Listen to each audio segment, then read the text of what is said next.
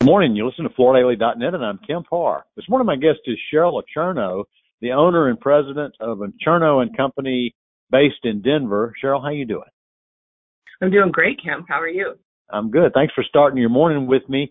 So the big news in the flooring industry this week is the upcoming Starnet meeting. I know you're traveling there today. Most people who have held leadership roles in the organization start coming today, and then the meeting kicks off on Thursday. You were chairman of the board of Starnet, actually the only female to have that role.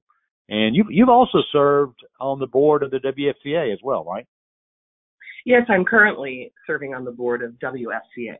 All right. And Acierno and Company, a commercial flooring contractor. You started the company 23 years ago, I believe. That is correct. So how's business? Business is surprisingly good. 2022 was our biggest year on record, great bounce back after COVID. And I was a little unsure about going into 2023, but our first quarter has exceeded my expectations.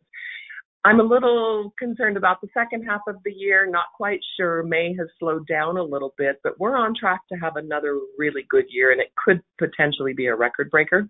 It's good to hear that the commercial business has been good and Q1 was good. And I think we're all wondering what's going to happen in the second half, right? Absolutely. It's an interesting time to be in business, that's for sure. What segments are bringing you the most activity now? I built the business doing high-end corporate and TI work, and we have diversified an awful lot as business has changed. We're doing work in almost all the segments right now. Interestingly enough, we're doing a lot of work in multifamily, which we never touched before. But there's just so much of it. And even our regular TI general contractors, some of them are even getting into multifamily. So they ask us to bid on it, and we win these jobs. I will say that multifamily is a lot harder to manage. It stretches your resources a lot more. So I prefer to stay in the corporate segment, but you go where the business is. Yeah. Last time you and I did an interview, we talked about your activity in the Gaylord Rockies project. That was your biggest project to date in 2019. And so you even do some work in hospitality as well, right? Yeah, actually, we do some work in hospitality, and we also consider hospitality to be restaurants in addition to hotels. So we do quite a bit in that segment as well. So I know one of the ways you've set your business up is you like to focus on A&D. As a matter of fact, you have an A&D showroom at your headquarters in Denver. Is that still your focus? It is a focus. It isn't as much as we'd like it to be, mainly because manufacturers reps, there are so many of them on the street. And we're also finding it challenging post-COVID because a lot of designers haven't gone back to work. But we do have a lot of designers who utilize our showroom, particularly the designers who don't have their own library. We do have pretty good representation of all products in our showroom. So Cheryl, like me, you're a business owner, and so there are things that keep you up at night. And we're headed to this Starnet meeting, which is a group of 170 or so people like you who own a business in a similar activity. And I wanted to ask you, how's the best way to work the Starnet meeting so that you're not just showing up at the front desk checking in, that you've already set meetings, tried to get inside the heads of maybe some of your peers, solving some of the issues you're facing? I think you said it. You don't just show up. You have to have somewhat of an agenda for yourself. I'll use my own company as an example.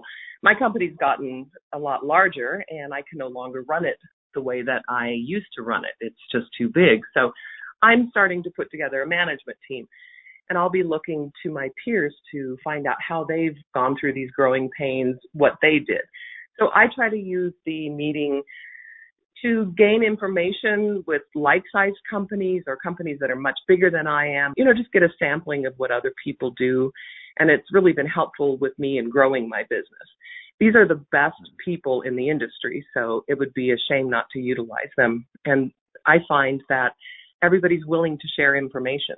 So that's kind of what I use the meeting for, in addition to building my relationships with vendors. So here it is Tuesday. You're heading out today. So you've already set some meetings with some folks. Yeah, absolutely. All right. What else are you looking forward to as we all get together this week? Well, I think there's a little bit of something for everybody. They have topics in breakout sessions. There's a finance committee. They have a meeting. We're all on different committees, so we spend time talking about issues pertaining to those particular committees. There will be a general session. The trade show for me is an opportunity to not only mingle with your peers, but to spend time with our vendor rep and their upper management. So that's a great time. It's a fun meeting, but you can also learn a lot just depending on how you work it.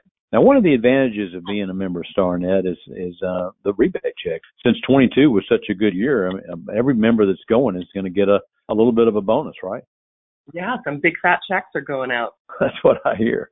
So, Cheryl, I know what you're planning on doing. You also bring some of your A-team with you to the meeting as well. I think you've got Grant and George that work for you. I've met both of them. What will they be doing at the Starnet meeting? I tend to bring my top 2 or 3 salespeople each year as a reward, and they always enjoy it. And they've formed a lot of their own relationships, which is really great to see. Both of them are members of the Next Generation group. And so they have a group of colleagues that they have a lot of fun with, but they've learned a lot from too. So they'll be working the trade show, attending meetings, and networking among their own group. Who's doing the Next Gen talk this year? Do you know? I think Randy Rubenstein is doing it, and I'm doing a talk for the women's group at Starnet. That's right. Give me an update on what's that called again? It's called the Amazing Women at Starnet. The kickoff meeting was last fall. So this is their first official meeting at the big spring event, and I have been asked to speak at this meeting. What's your topic? My topic is really just my journey in floor covering and how I built my business. All right, Cheryl. Well, looking forward to seeing you at the meeting in Scottsdale. Again, we're talking to Cheryl Acierno, the owner and president of Acierno & Company, and you've been listening to Kempar and FloorDaily.net.